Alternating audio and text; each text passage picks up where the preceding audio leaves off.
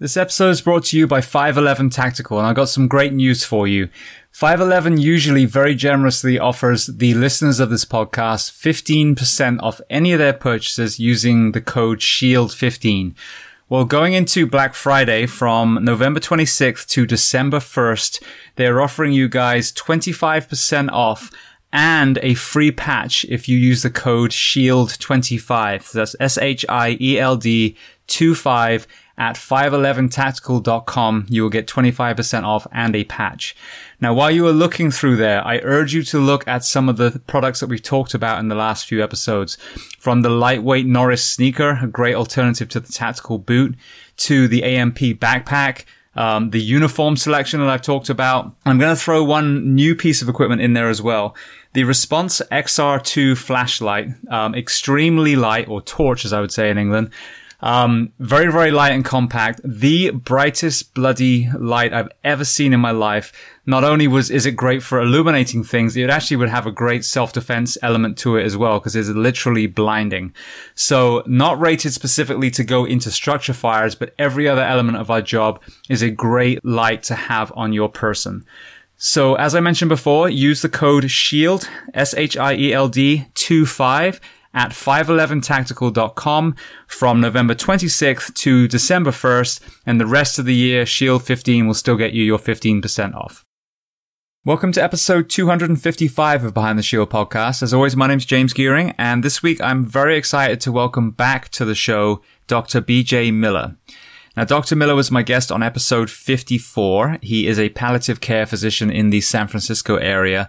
And in that discussion, we talked about his journey into medicine, the incident that left him with multiple injuries, his physical and mental journey back from there. So I highly recommend you listen to that. In this episode, we discuss the new book he just released, A Beginner's Guide to the End. So we're really expanding on the topic of dying. Many of you listening, we respond to chronically ill patients, acutely ill patients, so a diverse spectrum. And then obviously we're humans, so we have those people in our own family as well. So it's a guide to preparing for imminent death, thing that we're all going to experience eventually. If you suddenly get a terminal diagnosis, considering palliative care and hospice, the logistics of it, and then even topics like assisted suicide, euthanasia. The word now is aid in dying, but that entire topic, like what if you want to take control of that area yourself as well? So a very, very interesting conversation. Before we get to it, as I always say, take a moment, please, to go to your podcast app and leave a rating. The more 5-star ratings we get, the more visible we are to people. Obviously, this topic, none of us are going to escape it. So I really want to get this to everyone that needs to hear it.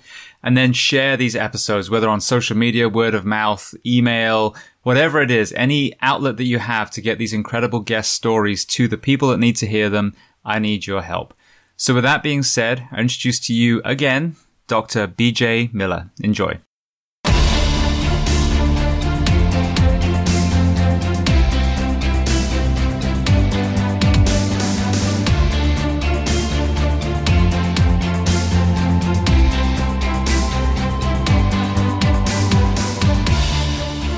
BJ, I just want to say thank you again. It's been almost 2 years since we last spoke. For people listening, that was episode 54.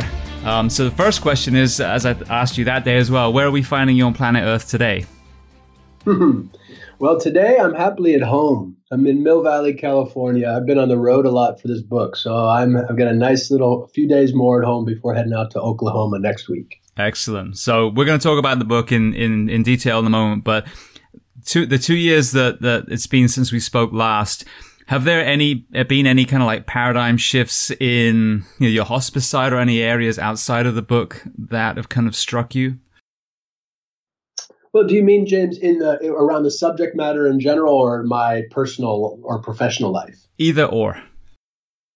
Well, let's see. I think in terms of the sort of general public awakening around the reality of mortality and the normalcy of illness, I do feel like there's just a slowly building awareness. And the more people I meet, I meet more and more folks who are aware of palliative care, whereas, maybe 2 years ago, I said maybe half the people I ever met knew what palliative care was. So so I guess the answer there is there's a general awareness growing, and I think in the private sector you see more startups around advanced care planning, for example. This thing called the longevity economy, which is an enormous chunk of change around the realities of aging in our big historically aging demographic. So the market and the private sector are slowly are starting to respond with new gizmos, new wearable apps, new things that might help us live better in the face of illness. So yeah, I think that's the news from the front and the macro. For me personally, my personal life is still dominated by work, but by choice. Everything's coming along all right. I've got a little cold right now, but generally doing well and bouncing around the world happily. And then professionally, the big news for me is getting the book out after 3.5 years, getting that out. It was released in July, and now I get to turn my attention to the next thing, which, maybe we can talk about a little bit today. Yeah, absolutely. Let's talk about that first, and then we'll get to the book. Sure. Well, the next the next thing there's so much work to be done, as there's just, you can come at this subject from so many angles, but I have found myself in the last couple of years particularly interested in how we do or don't use existing knowledge. Like, in this day and age with so much access to information, you'd think we'd be smarter. And you'd think it would be easier for us to understand the realities of our diagnosis or what it means to be caregiving, et cetera. And yet we don't. And in some ways, I think we're more confused than ever. I think most people, the second they get a diagnosis, go online and Google it, where you're met with information that's not necessarily curated. It's only filtered for popularity or commercial importance. Those aren't necessarily agendas that help you feel confident in the information you're getting. And so people are being awashed in data that's not very helpful. So, in a way, I want to kind of get in the business of how do we get to know the truth of our situation? There's so much existing knowledge around this subject. People have been dying for a long time. So what I'm thinking about doing is starting an online archive, building out a huge repository of clinical data, social science, popular culture, the arts, policy, religion, pulling from as many disciplines as I can imagine that have where humans have described the realities of illness and trauma and death, and make all that accessible, curate that, and make it accessible to the public. So I'm basically building a big library, and on top of that library, James, the idea would be to begin, as a way into all this information, to begin collecting narratives and stories from patients, caregivers, family members, and making these stories available online, so people have a way into the subject matter. And then, and also we can get to the benefits of bearing witness by just sharing our stories online in a safe way.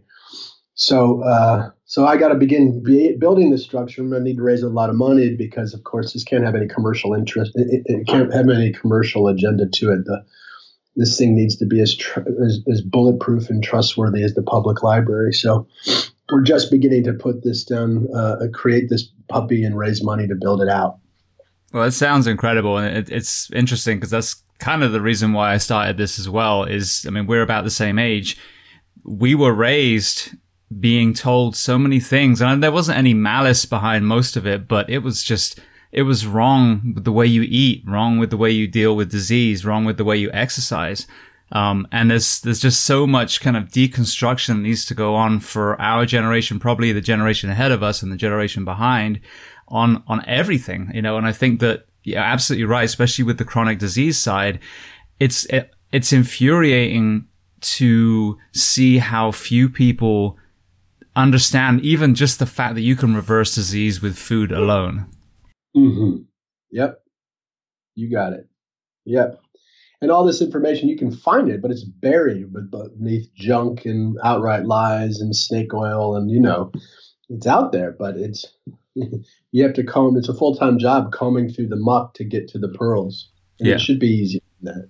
Absolutely. Well, that's kind of one of the things I wanted to ask you on this one, because I just listened to our previous conversation this morning to make sure I didn't overlap too much.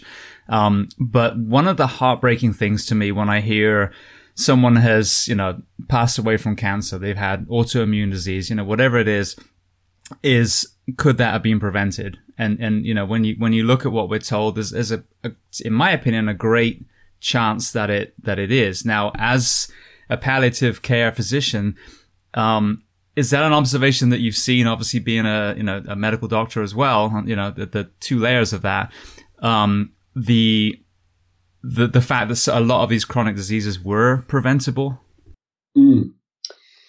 By the time, it's interesting you say that. I mean, by the time folks generally get to me or to most palliative care folks, we still get pulled in very late in the game. One of the pushes of my field is trying to get involved sooner, where there's still a chance to do, as you're saying, James, still affect the outcome.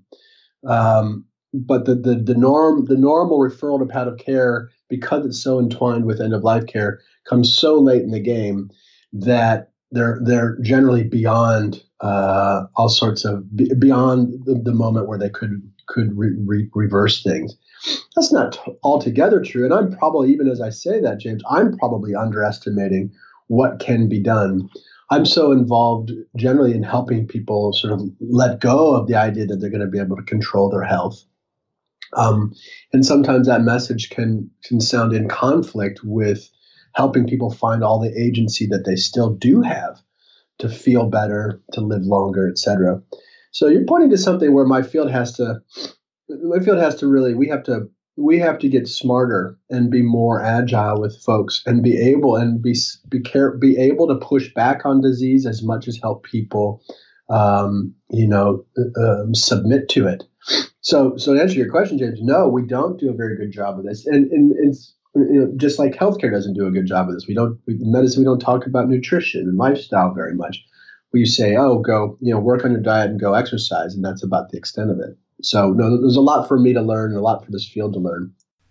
Yeah. And that falls on the shoulders of the whole chain, including us. I mean, I in the back of the rescue many times would give nutritional advice. I mean, there's nothing else I can do. I'm just sitting there taking them to the hospital anyway. But yeah, I mean, I think just the entire medical community, we as practitioners now owe it to the patients and, society in general to start pushing against that, the constant prescription writing for chronic disease and start educating people on these preventative actions that can not only mitigate, but actually reverse so many of these diseases and prevent further ones from coming. Amen. You got it. And this is where medicine has to see itself as larger than just prescription drugs and interventions based. There's so much good work to be done. A lot of that is left to the sort of social system of the private sector. And we're just missing out on so many opportunities. So I'm with you, and we got miles to go. All right. Well, let's transition then to the book. So when we spoke, you had the title as How to Die, a Field Guide. So first question, why did that change to the Beginner's Guide to the End? Well, we were the How to Die, the original title, always made us a little bit uncomfortable because it sounded a little arrogant. Like, hey, we know how to die. Like, come get our special knowledge. When so much of the answer to all this is like, on some level, it's a little bit like we were just saying, James, about nutrition and disease prevention. Like, the body has all sorts of innate capacities. And very often what we do is just get out of the way and offer each other some reassurance and support. So the book also needed to find a title that was a little bit more humble, and said, hey, we don't know. There's all sorts of things we don't know. There's all sorts of things you already know, and we don't mean to commandeer your own wisdom. So How to Die just struck us as too arrogant and overreaching. Whereas A Beginner's Guide to the End, for one thing, it's a beginner's guide. It's like, hey, it leaves room for other guides. This is one way to look at the subject. And for two, it feels good to have the word beginners in there because, of course, we're all beginners on this subject. No matter, even if you've worked in hospice for years, there's all sorts of things that you don't get to know about death. So it felt like a more accurate and more open and humble title, and also just a sort of fun wordplay, putting beginning and end in the same sentence. So that's how we landed on it. We're pretty happy with it. Brilliant. Yeah, I think it's a good choice. I think it makes more sense. There's Dr. Greger, who's a plant-based doctor who has one, How Not to Die. So it's kind of funny, like the other end of the spectrum. Yeah. All right. So what I was struck by this, I mean, this really is a guide. So I've got the audiobook, and, each chapter is obviously about preparation. And then, as you get closer to dying, how you address that mentally and physically and organizationally. So I kind of, without breaking down chapter to chapter, I'd love to kind of just start at the beginning. So for most people, who at this point are not close to the end, but, are either getting older or are just, looking ahead, what is some of the advice that you give in the book to kind of getting your affairs in order? So God forbid you did get hit by a train or, something happened, that you were at least making it easier on the people, that you love. Yeah. Well, so we break it down in sort of like two ways, sort of clean out your attic, like get rid of, literally, like keep an eye on your stuff. One of the big things that happens is someone dies. They've accumulated so much just material, just stuff. And then families are left spending their grief, months trying to sell the stuff or feel bad for unloading it, wonder if they should keep it. It can become this very unnecessary time and energy sink. So one piece of this puzzle is to just kind of, tidy up your stuff, get rid of things that you don't need or want. I think we assume that our heirs are going to want our old couch or whatever else. And most of the time, kids don't actually want that stuff, and it ends up feeling like a yoke. So one answer on the simple side is really just, hey, keep an eye out, get rid of junk, live a little more clean.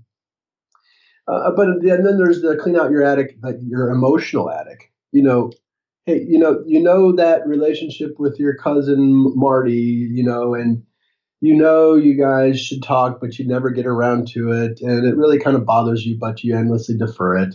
Or, I really owe an apology to so-and-so, or, man, I never tell my mom I love her, et cetera, that kind of thing. Like, just kind of catch up with on the psychological and emotional plane of your life. Tend to your relationships and all this sort of pesky, all the unfinished business we leave between people we ostensibly love. Because if, like you're saying, if you get wiped out today, if a bus takes you, then that endless deferment comes to roost, and you will have left a lot of unfinished business. So that's another piece of this puzzle is, you're tending to your relationships now. And then also like old secrets. A lot of old secrets come out in the wash. People find old love letters. I can't tell you how many stories we heard from people who, a spouse learned on the death of their loved one that the person had been having affairs or whatever it can be, and just makes grief so much more difficult. And so there's tending to secrets too, because they'll probably come out. So those are some themes. And then there's also a whole other layer, and we can talk about it if it's useful, but a whole other layer of sort of quote unquote putting your affairs in order, doing your will, putting things into a trust, your durable power of attorney for healthcare and finances, et cetera, that kind of stuff. Yeah, well, let's talk about that, because, I mean, we respond to, people, many of whom don't make it. They pass away, whether they were in hospice or whether it was a traumatic event and they were only 18. So that's something, again, that I think we all need to be aware of. But I'm 45 years old. I'm living in a different country, and I still don't have that stuff in place. So I was driving along listening going, oh shit, I should probably do that, because I mean, who knows if I'll even finish this journey. So what are some of the big things for, again, not for the terminally ill, not for the close to death, but just every person that should have, in order at this point? Yeah, well, we recommend in the book starting what we just call a when I die file, just whether it's a shoebox or a folder online or an actual folder. over time you want to populate it with all sorts of things. The bare bones, the nitty gritties really are an advance directive.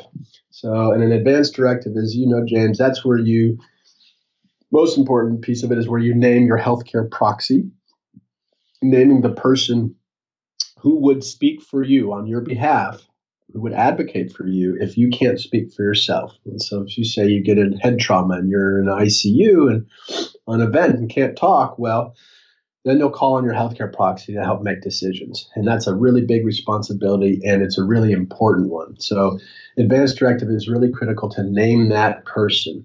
And that person should be someone you trust and who knows you well. That doesn't necessarily mean it's your closest person in your life. It may not be your spouse. Sometimes the spouse would be just too bereft to make any good decisions at all. So naming someone who you trust to know you well and can speak on your behalf, that's huge. And then also in an advance directive, you can address things like, would you want life support? Would you want artificial nutrition? Would you rather sort of a comfort care approach? So these are the kinds of things you get to name on your advance directive. And by the way, we should all do our advance directive starting at age 18. It sounds crazy, but nowadays, thanks to HIPAA, technically once you turn 18, you're an adult. And so a lot of kids will go off to college as technically adults.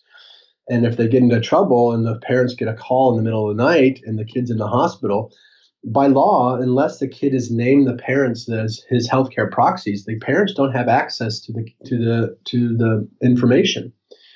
Legally, technically, the doctors can't talk to the parents about their kid's illness if they're over 18. Now, a lot of people fudge it, but that's the letter of the law. So you want to have an advance directive really very early in life. Okay, so that's a big piece of the puzzle. Then there's things like, if you have any assets whatsoever, a house, car, things like that, you don't have to be filthy rich, but it really makes sense to talk to an estate planner and getting your stuff into a trust. If you have your stuff in a trust, then your heirs get to avoid probate. Probate is an expensive, time-sucking hell that plays out through the courts after one dies, and it can all be avoided by putting your stuff in a trust. And usually for a grand or two, you can find an estate planner who can do that for you. So those are some key documents. Other ones that are worth mentioning are, this one gets as you really are dealing with illness, and this gets to beyond your question. So when you have advanced chronic illness or later in life, it would make a lot of sense for you to have what's called a POLST form. In some states, they're called MOLST or other acronyms, but a POLST is a physician's order for life-sustaining treatment. So the thing about an advance directive, you may state your wishes and have it all notarized, et cetera, but technically that's not a legally binding medical document. When you're in the world of healthcare, as you know, doctors rule, and care only gets meted out based on a doctor's order. So you can show up in an ER with an advance directive, and hopefully the doctors there will take into account and honor those wishes. But they don't have to. And in the heat of the moment, sometimes advance directives get ignored. Whereas with a POLST, it's a 2-page form, a down and dirty form, that is signed by your doctor. That's the PO, the physician's order for life-sustaining treatment. It's an actual medical order, and it goes with you. So now most states, if you show up in a hospital and you have a POLST form, then the doctor is legally bound to follow your wishes.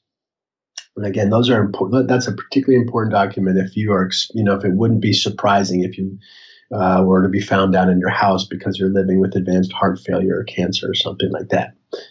So does that make sense, James? Are we tracking? Yeah, no, we're definitely tracking. So the DNR, would that fall under the POLST umbrella then? Yes, so the DNR, the do not resuscitate. Some institutions are now adopting more of a positive spin, calling it allow natural death. So you might see AND, allow natural death. But either way, DNR, as you know, the DNR status is basically you're getting out of the way of death. And then all the attention moves from trying to save your life to trying to support you and help make sure you're comfortable. So DNR, a lot of us would check the DNR box in medicine. We know too much about healthcare. And so, yes, an advance directive is where you can state your DNR wishes. Again, it's not legally binding, but in a POLST form, It is. So you can state your DNR and have your doctor sign it, and that should be bulletproof. Brilliant. Yeah, because I know that's one thing I think that terrifies most medics is, we're told there's this yellow piece of paper and it'll probably be on the fridge. But, I mean, who knows if that's a doctor's signature, and I've been on very shady, codes where the son who was a doctor waited hours and hours and hours before calling. I don't know if that was the person who was suffering but the two siblings are conflicting in their story. And to be in the middle of that, most people would have just err to resuscitation, but then, that's going against the wishes. So it's one of those things that it's so hard to clarify as a medic, like, what exactly does this look like? How can we trust this implicitly? And maybe the electronic age eventually will help that, but I know it's definitely a gray area in the pre-hospital environment. It sure is. I mean, I so feel for you guys, James. In the heat of that moment, you got probably half the family yelling at you to do something, other half the family begging you not to, and it is just I don't need to tell you, it is so hard. One of the things that sounded interesting around this subject is the presumption has always been that everyone would want to have themselves brought back from death. So always err towards resuscitation. And that's generally probably, if you have to err in one direction, that does make some sense.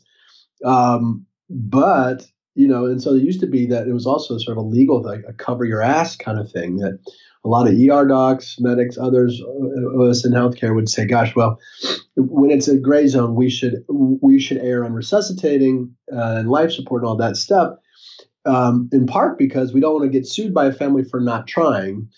Now I'm wondering when we're going to start seeing lawsuits from people who were resuscitated against their wishes, and the cover your ass kind of approach might actually swing the other direction. I don't know. This is all kind of in formation as we speak, and there's no one hard and fast rule which way to err. But boy, this does make it tricky. The Pulse form was designed to help undo the ambiguity, but as you say, the Pulse form may not be accessible at that moment, or it may not be signed, or there may be conflicting information on the form itself. And so it's still a bit of a quagmire, and you have to exercise a ton of judgment. Yeah. Okay. Well, thank you for that. Now, I want to talk about something that I really wanted to talk about the last time we spoke, and at the end when we were done, I was like, damn it, I've totally forgot. And that is euthanasia, which I know there's a better name for that, and I'm looking for my notes now. Aid in dying. I was thinking, it's funny, right before we recorded, I'm a son of a veterinarian, and, we helped, animals transition out of their suffering, on a daily basis. And yet then when you come to the human world, there's so much stigma. I know Dr. Gavorian was, was in prison for it. And, there's definitely abuse. And we'll talk about that in a minute. There's a famous case in England. But, what is your view, law aside, like as a moral side from you as a palliative care physician, with that being an option for the terminally ill? Mm-hmm. So just for your listeners, so language you may have heard, euthanasia is a word that's been used. Physician-assisted suicide was the name for many years, and now the language is aid in dying or medically assisted dying. And I think 7 states in the U.S. have such a law on the books. The first was Oregon in 1997, and there you'll hear it referred to as the Death with Dignity Act.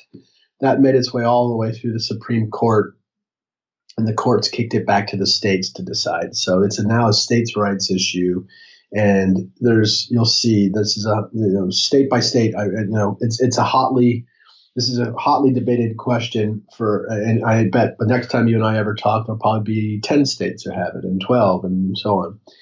So it's growing. Anyway, that's a little just historical background. So, there's a lot of passion around this law because it touches on the social code. It touches on our oath as medical and healthcare practitioners. There's a moral component. Various faiths look at this issue importantly differently. So it is a really contentious issue, and you will find staunch advocates on both sides.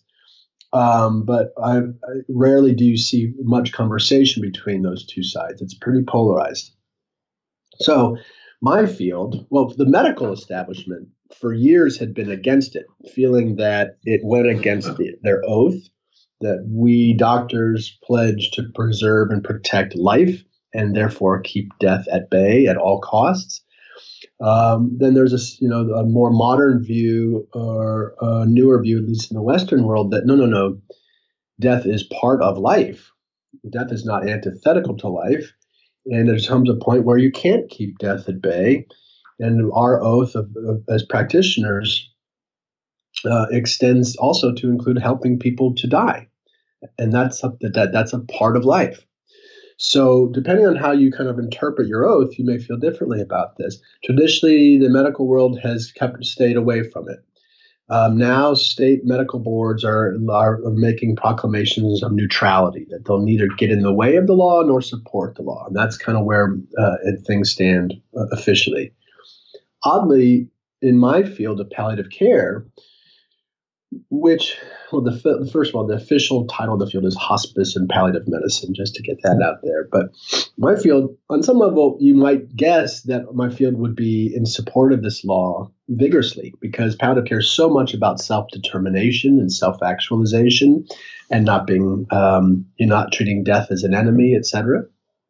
But a lot of folks in my field are actually very strongly against it. Feeling that we can, if intractable suffering is what makes people want to hasten their death, well, there's so much we can do to help people not suffer, and that's where we should be focusing. And if we start letting death be actually somewhat appealing, death being something that we pursue, that's going to really be a corrosive phenomenon in the field. So that's background. Personally, James, I am for the law. I'm glad to have this capacity in California. I have had patients over the years who begged me to help hasten their death, and it was very frustrating to not be able to do so. So I'm glad to have this law on the books. I'm aware of a lot of people who are very grateful as patients and families. I've been involved in a few cases, and we can talk about that. But I have to say, I'm for it because I know myself. I know how I was trained, that I can navigate these very difficult questions. So as a patient, and shut me up here, James, I'm going on and on, but you can imagine a patient might come to a doctor and say, "Hey, doc, I'm done with all this. I really need your help. Please help me die." And if you just stop there and take them on face value, well, you're going to actually hasten the deaths of a lot of people who didn't really want you to hasten their death.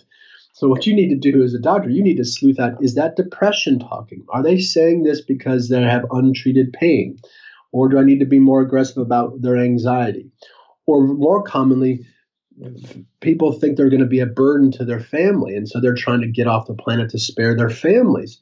And very often that means the response shouldn't be a lethal medicine. The response should be getting the family together and having a frank and honest conversation. So oftentimes the request to hasten death is a proxy for other issues. And so I believe in myself and my training to help me sleuth that out. I know a lot of doctors who are called to be the gatekeeper who don't have that training or that sensitivity. And it makes me nervous that doctors are the gatekeepers on something like this, because doctors aren't necessarily the most, they're not the best equipped to keep that gate. So there are problems with the law. There's more to say about it, but as a compromise thing, as a sort of best of what we got, I'm generally supportive of it.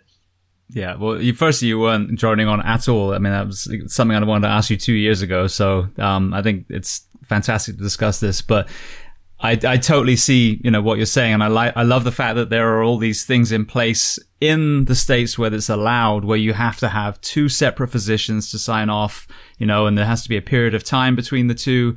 Because, I in this project now constantly get people reaching out that, I just found out a young 19-year-old firefighter took his life yesterday, so, there are people in such dire desperation out there that, if it was a knee jerk and they were like, yeah, here we go, here's a lethal dose, then, that's horrendous. However, then you take the ALS patient who is slowly just, suffocating basically. At what point do you tell that person, you know what, let me put you, make you as comfortable as possible, but let me put it in the decision in your hands as well, so you can gather your family around and choose, when you transition over. And I don't think there's anything wrong with that, as long as those safeguards are in place. That's right. Yeah, I agree with you. I mean, a further detail on like your ALS example, one thing to appreciate, I mean, it's so hard. I don't envy legislators, when they take complex subjects and have to put policies in place. Like technically in most states, as part of this protection to make sure people aren't coerced into killing themselves, technically you have to be able to physically ingest the medicine yourself. You have to be able to take it, put it in your mouth, swallow it, and digest it. And a lot of people who are living with advanced illness can't do that. Classically, ALS, they are not going to be able, many folks with ALS are not going to be able to pick up the medicine, put it in their mouth, and swallow it.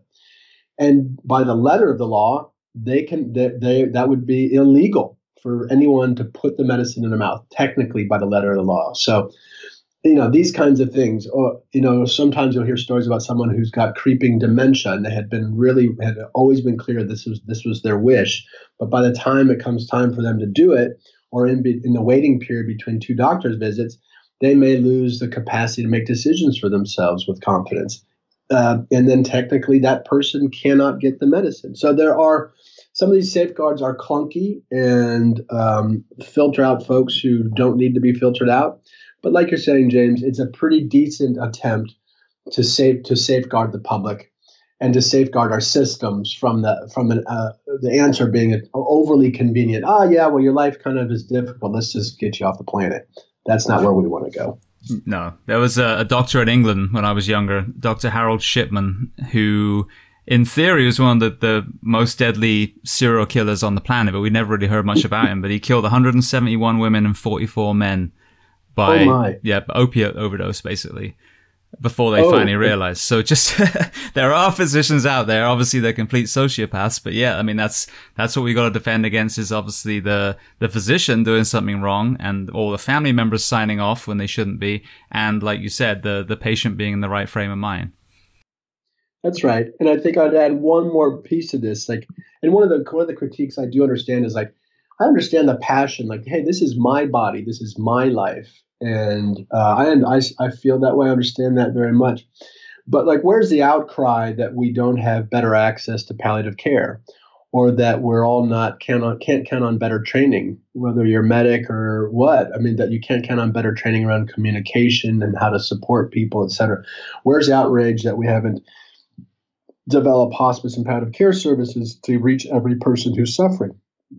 Like, the part of the compelling thing here is like, we should be pushing our systems to do a better job to obviate the need to hasten your death in the first place. That's also true.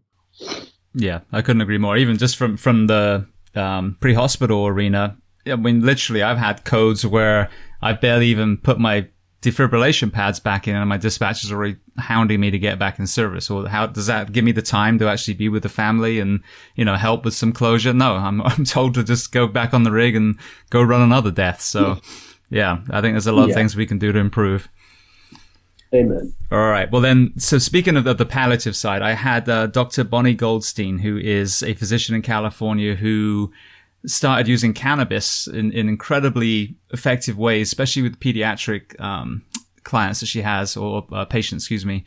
And, we talked about the cannabis and cancer. And even though no one is solely studying it with cancer, because it's always alongside chemo or radiation therapy, but it seems to be undeniable that there are so many benefits, especially on the palliative side of the cancer treatments. So what is your view on cannabis, and maybe if there's any other so-called illicit drugs, as we like to call them, the value of those in the palliative side specifically? So it's a fascinating time. The resurgence, the whole idea of medical cannabis, it's been around for, the idea of cannabis as therapeutic has been around for millennia. And then the history of it becoming an illegal Scheduled 1 DEA substance in this country is a very interesting history, how it was become demonized. There's all sorts of juicy stuff in the history of it. But here we are now where cannabis has really resurged as a serious therapeutic agent. And I can't remember how long ago it was, and I believe there were researchers in Israel, I could have that wrong, but who discovered that we have an endogenous cannabinoid receptor system. And this, for listeners who might not know this kind of stuff, I mean, this means that your body your body is wired to receive cannabinoids.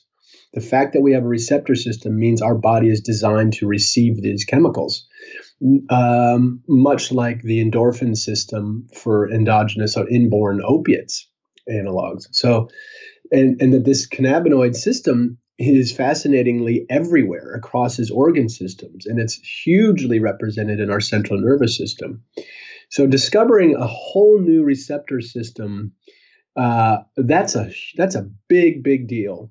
And I can't remember before that when the last sort of trans organ receptor system was discovered. But this is relatively new information, and it's a big deal. And this offers up the idea, all sorts of therapeutic potentials for this chemical. Again, because we're already wired to receive it. So now we're kind of catching up. There has, because of this Schedule 1 nonsense, we haven't even been able to study cannabis officially. You couldn't. That means Schedule 1 DEA means there's zero therapeutic use, a purely illegal substance. It should be treated in a test tube like smallpox in a research lab and kept away from the public forever. That's crazy talk. So anyway, we have all this anecdote of cannabis users, but we had no real science. That's changing pretty quickly. And the science so far is pretty dang encouraging. So we find ourselves in palliative care, especially here in the Bay Area, at UCSF, a relatively conservative institution. My colleagues and I prescribe cannabis all the time. We prescribe it very often for neuropathic pain, for nausea related to chemotherapy, for anxiety, for insomnia, and it's been generally pretty dang effective for a lot of people I've prescribed it. The other great thing about this material is this chemical is that it seems to have a pretty low. It's not harmless. I don't want to make that assumption. But as things go, comparing it to sort of like, the opiates, for example, the side effect profile is de minimis. And it is pretty dang hard to hurt yourself acutely, to quote unquote overdose on cannabis. Generally means you feel like really out of it for many hours. You may sleep for many hours, but you're not likely to kill yourself with cannabis. So given its relative safety profile, its accessibility, it makes it very easy for us to sort of say, hey, to a patient, give it a try. And if it helps you, great. And if it doesn't, then no sweat. We'll try something else. So there's my long-winded answer to the question on cannabis. I am a believer. I feel, it's thrilling to have a whole other sort of mechanism of action to work with for patients on pain, nausea, and other tricky symptoms. That's thrilling. So cannabis. Now, on top of that, it gets even more exciting. You may have seen Michael Pollan's book that came out a year or so ago, How to Change Your Mind. It has a much longer subtitle, but this is Michael Pollan, who's a food and science journalist, and he wrote a whole book here about the creeping science of psychedelics as therapeutic agents. Now this starts getting just incredibly fascinating, James. Do you know about all this stuff? A little bit. I've been exposed to some, so I'm all ears. Okay, well, so it turns out back in the 50s, there were psychiatrists and the government, and this is not just paranoid, weird stories. I mean, there were serious research efforts into the use of psychedelic chemicals, LSD being chief among them. And there was serious research going on to see for their therapeutic use in the psychiatric population. that it might be very helpful for various ailments, including addiction. And the science was pretty darn encouraging in the 50s and the 60s, and then these chemicals fell. Then the counterculture happened, and Woodstock, and these drugs took on wholly other use profiles and symbolic power in the culture. These things moved from science to the world of popular culture. And, of course, a lot of people had very good experiences, but a lot of people had a lot of very bad experiences. And as part of sort of the establishment's response to the counterculture, these drugs were branded as, LSD is also a Scheduled I drug, as basically as poison. And they were removed from our consciousness as potentially therapeutic agents. So now, fast forward to now, and a lot of that research, people have started to revisit that early research. Bill Richardson was one of the guys who was around doing the original research, and he's still around all these years later. He's still doing it. And he's now like a holy man, a wise man. He'd been so hard ahead of the curve and then had his whole research life just derailed for decades. And now it's back. And so right now, the agent most studied is psilocybin, which is the chemical found in magic mushrooms. And there are now several research studies underway and some completed from serious universities like NYU, Johns Hopkins, UCSF. And the data are stunning, James. So most of the studies are on folks with chronic illness or cancer or HIV. And they're being given to people with essentially existential distress, deep, deep fears of death, crippling fears of mortality in the face of illness. And these are folks, in healthcare, we traditionally don't have much to offer folks with existential distress. At best, we can label it depression or anxiety and maybe prescribe some Valium and help just basically sedate people through their angst. And that's pretty limited and compromised. But now the data from these early studies suggests that psilocybin in a very controlled environment with around a protocol of how much is given. It's usually with one or two psychiatrists or psychologists along for the journey in a very controlled environment with interviews before and after, et cetera. So it's a very controlled process. But with this process, it's stunning. So people are coming out of this one-time experience. These are not thrill seekers. I mean, this includes like your grandmother. This is not folks who are just looking to get their jollies. One experience with psilocybin, people are coming out saying they feel a renewed sense of wonder and awe, no fear of death, a sense of belonging to the cosmos, and just amazing reports from very sober, sane people. And these effects last for months after just one experience. And what's more, in the data, in the folks studied to date, and there's probably now 300 or 400 test subjects, 0 adverse events, none. So as you know, in the world of chemicals and pharmaceuticals, that's just unheard of. So here we have a naturally occurring substance, one-time dose, brings you like peace in the world with no downside. So, needless to say, this is a very thrilling frontier, and it's hotly researched right now. And in the coming years, we may find that psilocybin makes its way to a prescribable substance. Yeah, and that's what I was thinking. So, because I heard that the kind of breaking that wall of reality, basically, and getting people to realize that they were a part of something bigger, or at least, let's say, realize may not be the right word, to see that and then have that belief. And then obviously you put that into a terminal disease setting. Well, yeah, that fear of death now is going to go away, which then in theory would probably help with the healing and maybe even extend longevity because they're not anxious and not able to sleep. Exactly. Yeah, and this is what we find with palliative care in general. Like when you support people on the emotional and physical planes and logistical planes in their relationships, if you just support people, we're talking basic skill set of kindness and compassion. We know from palliative care and hospice data that in general, that if you do that for people, they actually tend to live longer. And as you're saying, it's probably because you diminish their stress and help them feel like they're part of something. And those are life-giving. That's a life-giving place.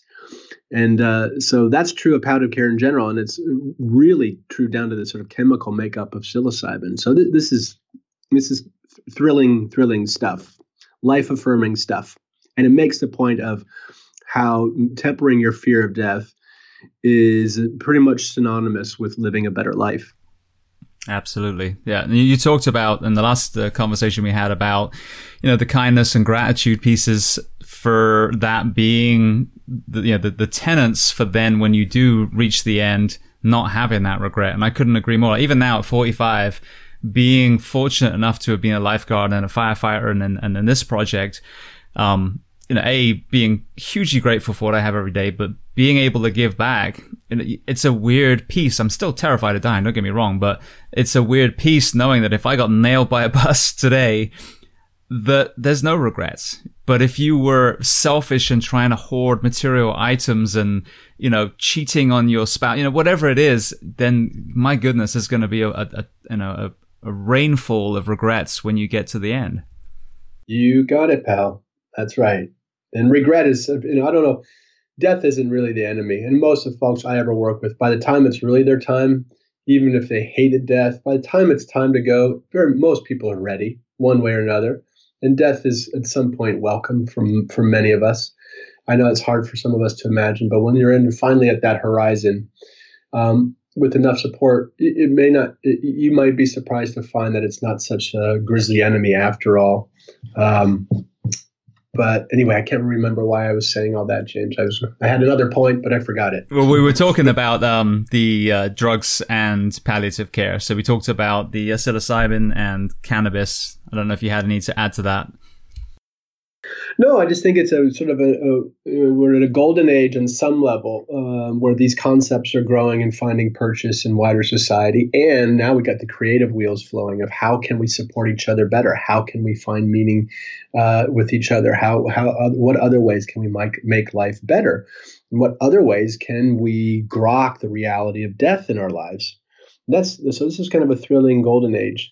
So stay tuned on the chemical front and beyond. Yeah. Just as a side note, I had a English doctor, Dr. Ben Sessa, who's a psychiatrist, and they're doing MDMA therapy. So the one part of the ecstasy drug, and the same thing. It's a three-time treatment. I think they were a month or so apart, and it just continues to improve and improve because the MDMA allowed them to drop those internal walls that these patients had. So when they went through the therapy, they were incredibly honest. They were facing the issues that they had to face.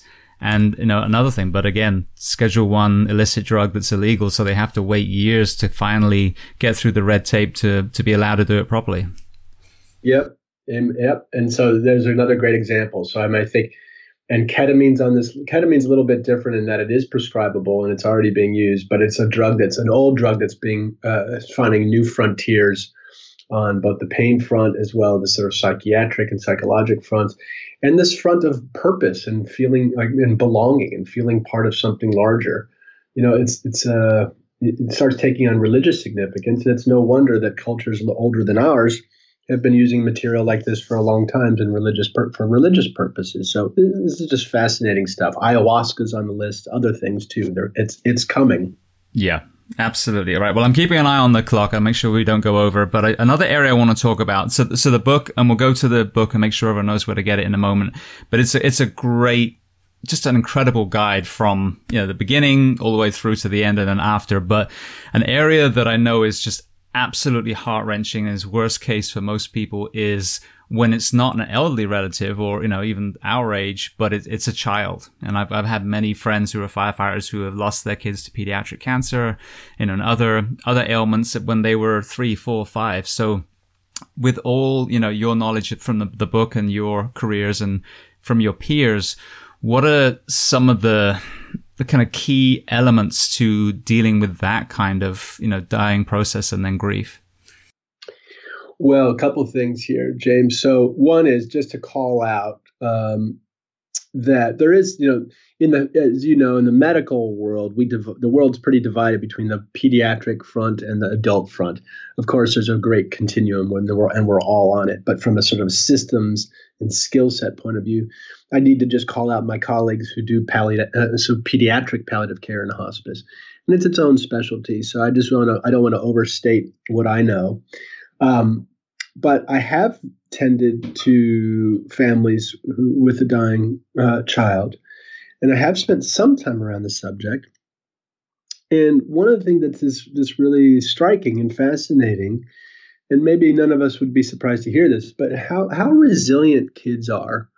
And in the world of pediatric death or children's deaths, so often the child is so malleable, so adaptive, so plastic that my experience, I've seen kids just respond with such grace and agility to their own mortality. It's as though that we're born with some natural resilience and ability on this subject, and then we grow up and we lose touch, or it gets beaten out of us, and we start accumulating stuff. We start accumulating an identity, and we start accumulating an ego, and therefore it makes death harder and harder to realize, to understand, to accept. Whereas a child, in some ways, man, they're just so far ahead of us. I want to be very careful not to say, hey, kids got it easy. Kids die, no big deal. Kids got it. It's, of course, nothing like that. But just as a way into the subject, one thing to realize for a lot of us is that the kids find a way to doing okay. In some ways, it's much, much harder for the parents, of course. And so in my experience, that's where I've spent time, is with the parents who are trying to cope with the loss of a child. And that is so difficult. It's so different from, oh, Granny died and she was 92 and she had a great life and it was her time, etc. No one's saying that about a 12-year-old kid. There's no one saying it was his time. And it just feels wrong. It feels like a deep insult. But of course, this is where I think we all have to start having a relationship to this subject. What is a long life? Is 100 years long? Is 50 years long? And compared to what? And what's a good life? And what are we guaranteed? Is it truly unjust for a child to die? I'm not sure we were ever promised anything. So they're big sort of philosophical questions around it. But so that's kind of a little bit of what I understand about kids who are actually themselves dealing with their mortality. I've had the chance to speak with school kids, and I'd go in and talk to third graders, fourth graders about death. And it's always so fascinating to see how they respond, how playfully they respond. Anyway, there's so much to be said about the mind of a child and how prepared the mind of a child is for something like death. One thing cutting here to a slightly different angle on this, and we have a chapter in the book, which is not so much about a kid who is themselves dying, but kids, like how to talk to children about the death of their parents or grandparents, or how to talk to a kid about death. And that's a different subject, obviously, and that's one we do cover. But I think the big take home is, from all the research, there's a beautiful field called child life services. And it's a little bit psychology, a little bit social work. But this is a small but growing field where folks are trained around the developmental mind of a child and how kids deal with loss. And one thing that becomes clear is, I think we generally do kids a disservice by shushing them, by not including them in the funeral, by not speaking honestly about the realities of death. We euphemize it. We say, or we remove the kid, not wanting to scare or hurt them. It's case dependent, culture dependent, but in general, kids are smart and they know when something's up and you're not being clear with them. And so our counsel is spurred by experts is generally to let the kid lead you. So to let the kid ask their questions and follow their lead. And if they're wondering about what happened to Granny, answer them. And answer them directly without so much charge to it. Because we confuse kids with our euphemisms. And if they say, hey, well, Granny's going to a better place, then oftentimes we leave the kid going, well, why didn't she take me? I want to go to a better place. Things like this. And then they'll spend a year or two in their grief, confused why grandma left them behind to go to a better place. as an example. So honesty generally wins, rules the roost. Clear, plain spoken, supportive honesty. So anyway, there's a little rant for you. Beautiful. No, that was fantastic. Thank you. So one more thing before we talk about where people can get the book. It was a great segue because you talked about pediatric hospice and pediatric palliative care.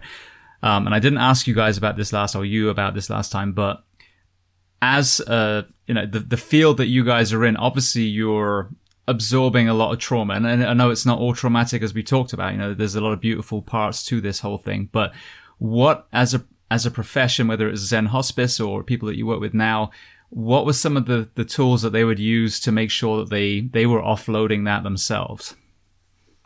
Essentially, sort of self-care, James. Yes, exactly. Yeah. Well, it's interesting, isn't it, that we have to have a phrase self-care? Like you have to point it out that you need to care for yourself. I think one of the great lessons that really was confirmed for me when I got to work at Zen Hospice was that they offered me a little bit more language and a sort of a spiritual tie-in to this concept that, really, if we're doing this well, and if we're really aware that thanks to and with letting empathy pull us, the boundaries between any two people are actually pretty fuzzy. Thanks to empathy, I can feel what you're feeling, James. In a way, we can be in each other. In a way, we can feel each other's pain. As an example of where our boundaries are kind of porous, and the truth of caregiving. And our language gets in the way here, but it's not like you are the caregiver. You just give, and the patient is the care receiver, and they just take. That is dramatically oversimplified and off base, and that leads to this sort of depletion of caregiving. And it's all over the place in medicine. Like, you show how great a doctor you are by not sleeping, by not leaving the hospital, by not eating, as though you're just a one-way street, a caregiving machine. It just doesn't work very well for very long, because the truth is we're all human beings and we all have needs, and we're all, mortal. And so, and that's that's just accurate, but it's also good news, because that's where there's a great relationship between caregiving and care receiving. And if you're doing it well, if you're doing it right and you're paying attention along the way, the giver receives too. There's a reciprocity that goes on between patient and caregiver.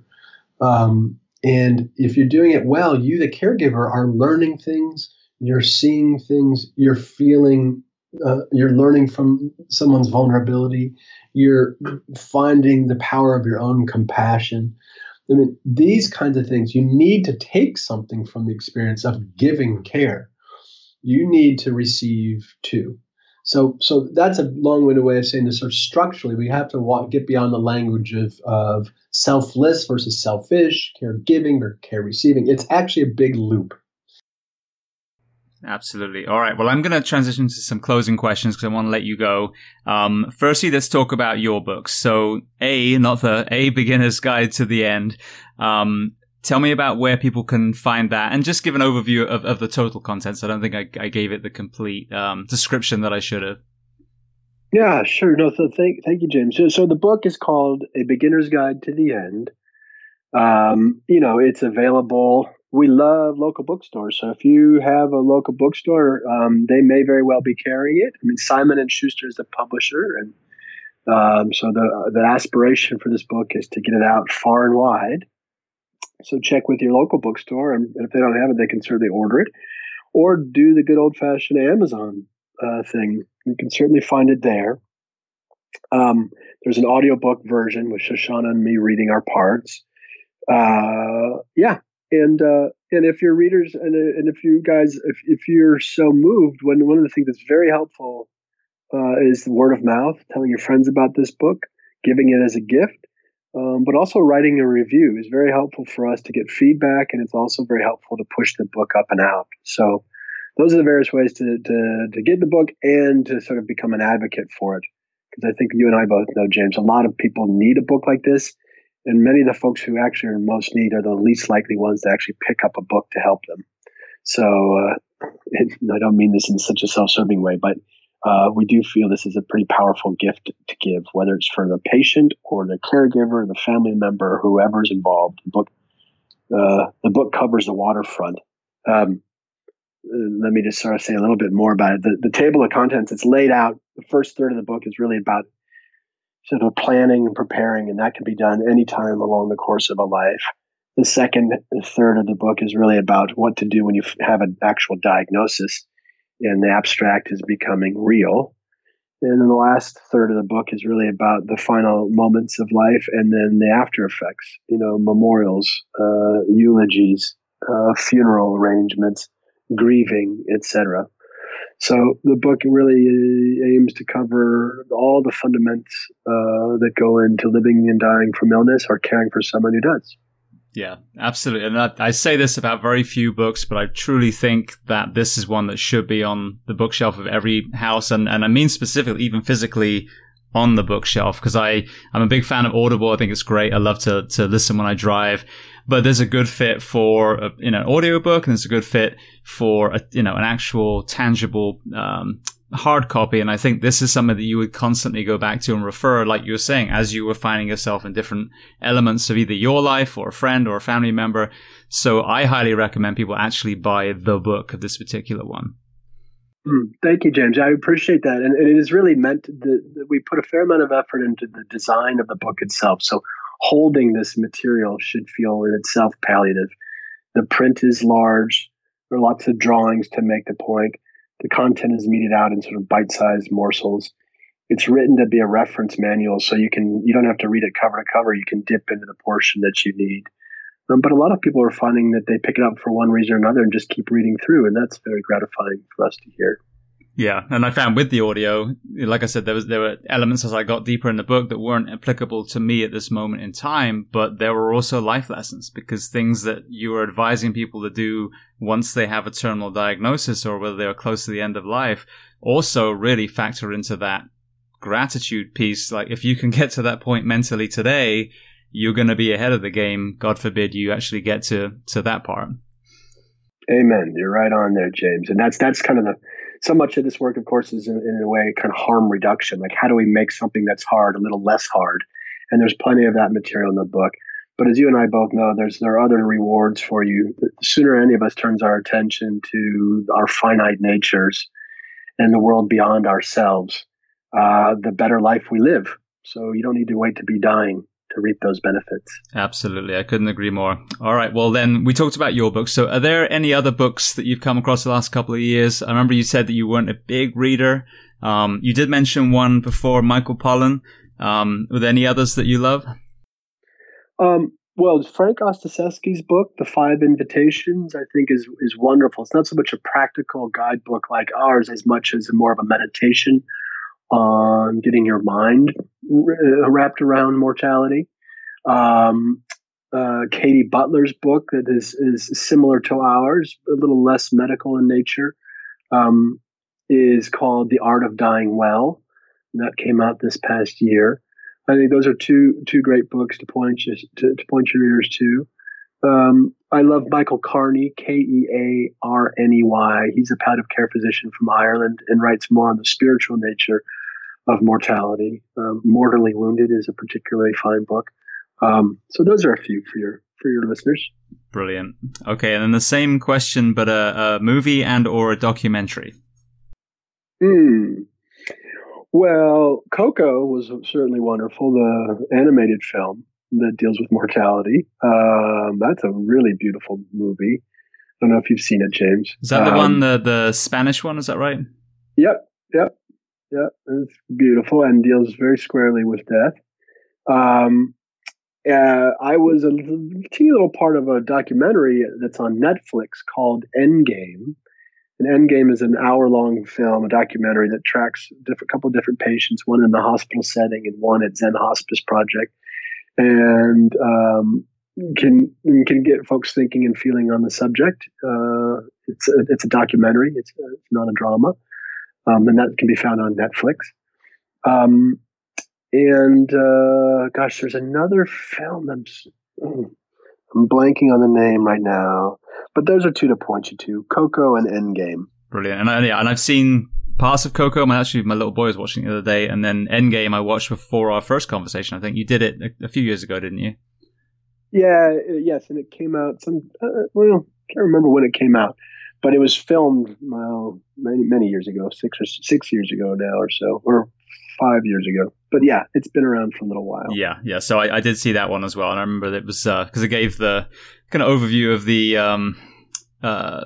ceremony that you guys did when people passed at the Zen Hospice Project and all those things. Yeah, fantastic. So I highly recommend that as well. Okay, then the next question: is there a person that you recommend as a guest to come on this podcast to speak to the first responders and military of the world? Oh golly, yeah. Well, let's think about that, James. I have a lot of colleagues in the field of hospice and palliative medicine doing interesting work.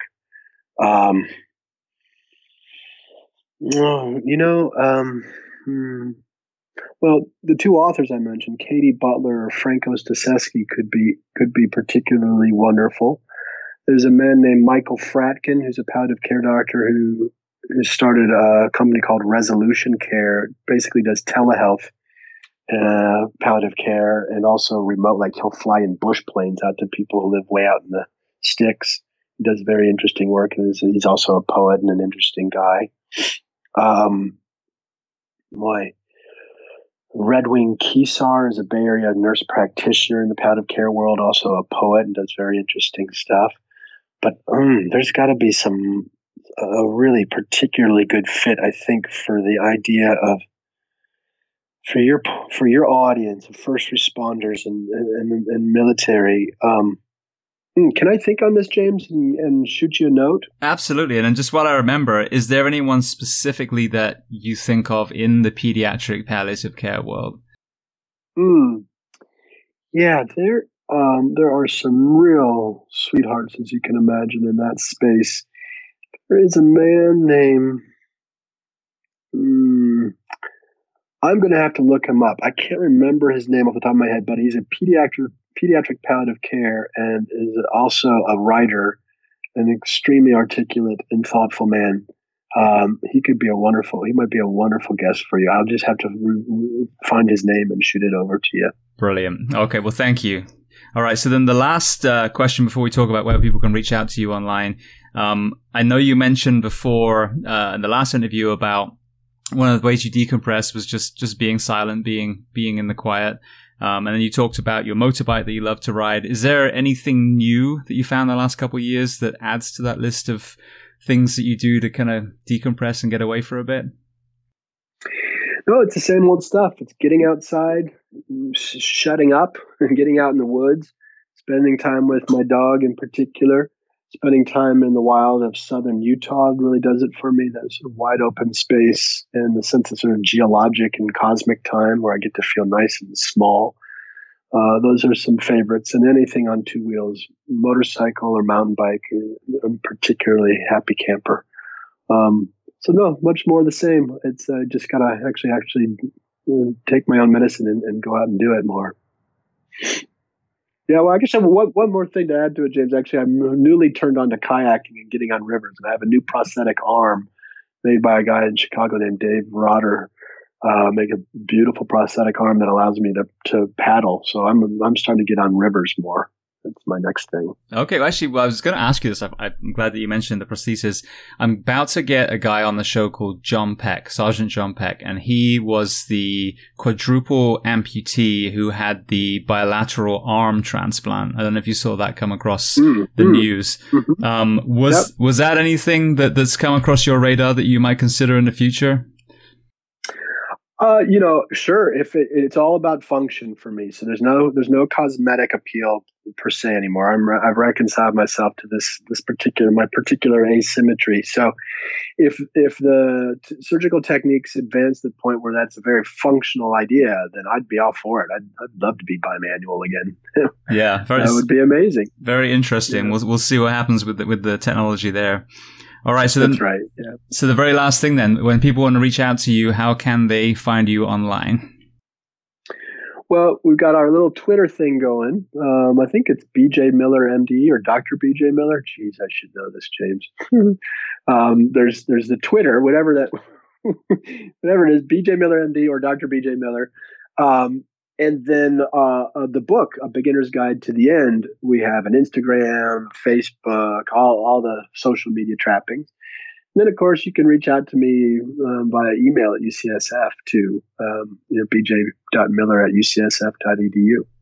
Fantastic. All right. Well, I will. I'll make sure I start tagging you in all the book sites as well. And I just actually tweeted you with the promo I did for the previous one, so people can get ready for this. But I just want to thank you again. I mean, another incredible conversation. I could talk to you all day. And I am planning on being in Northern California sometime early next year. So I would love to actually come buy you a coffee and shake your hand. That would be great, James. I'd love it. I love what you're doing, man. Thank you for having me on. And let me back up one quick second. I should get in the habit of mentioning we'd had a nascent website, but now that we're now really building out our the library archive idea I mentioned earlier, and that website is the Center for Dying and Living, and that's a great place that should become the main portal to reach me. So you can go online and go to the centerfordyingandliving.org, and that's another good way to get to me. Beautiful. Well, I have all those links on the webpage for this episode at jamesgearian.com. So if anyone needs any of those, they will be there as well. All right.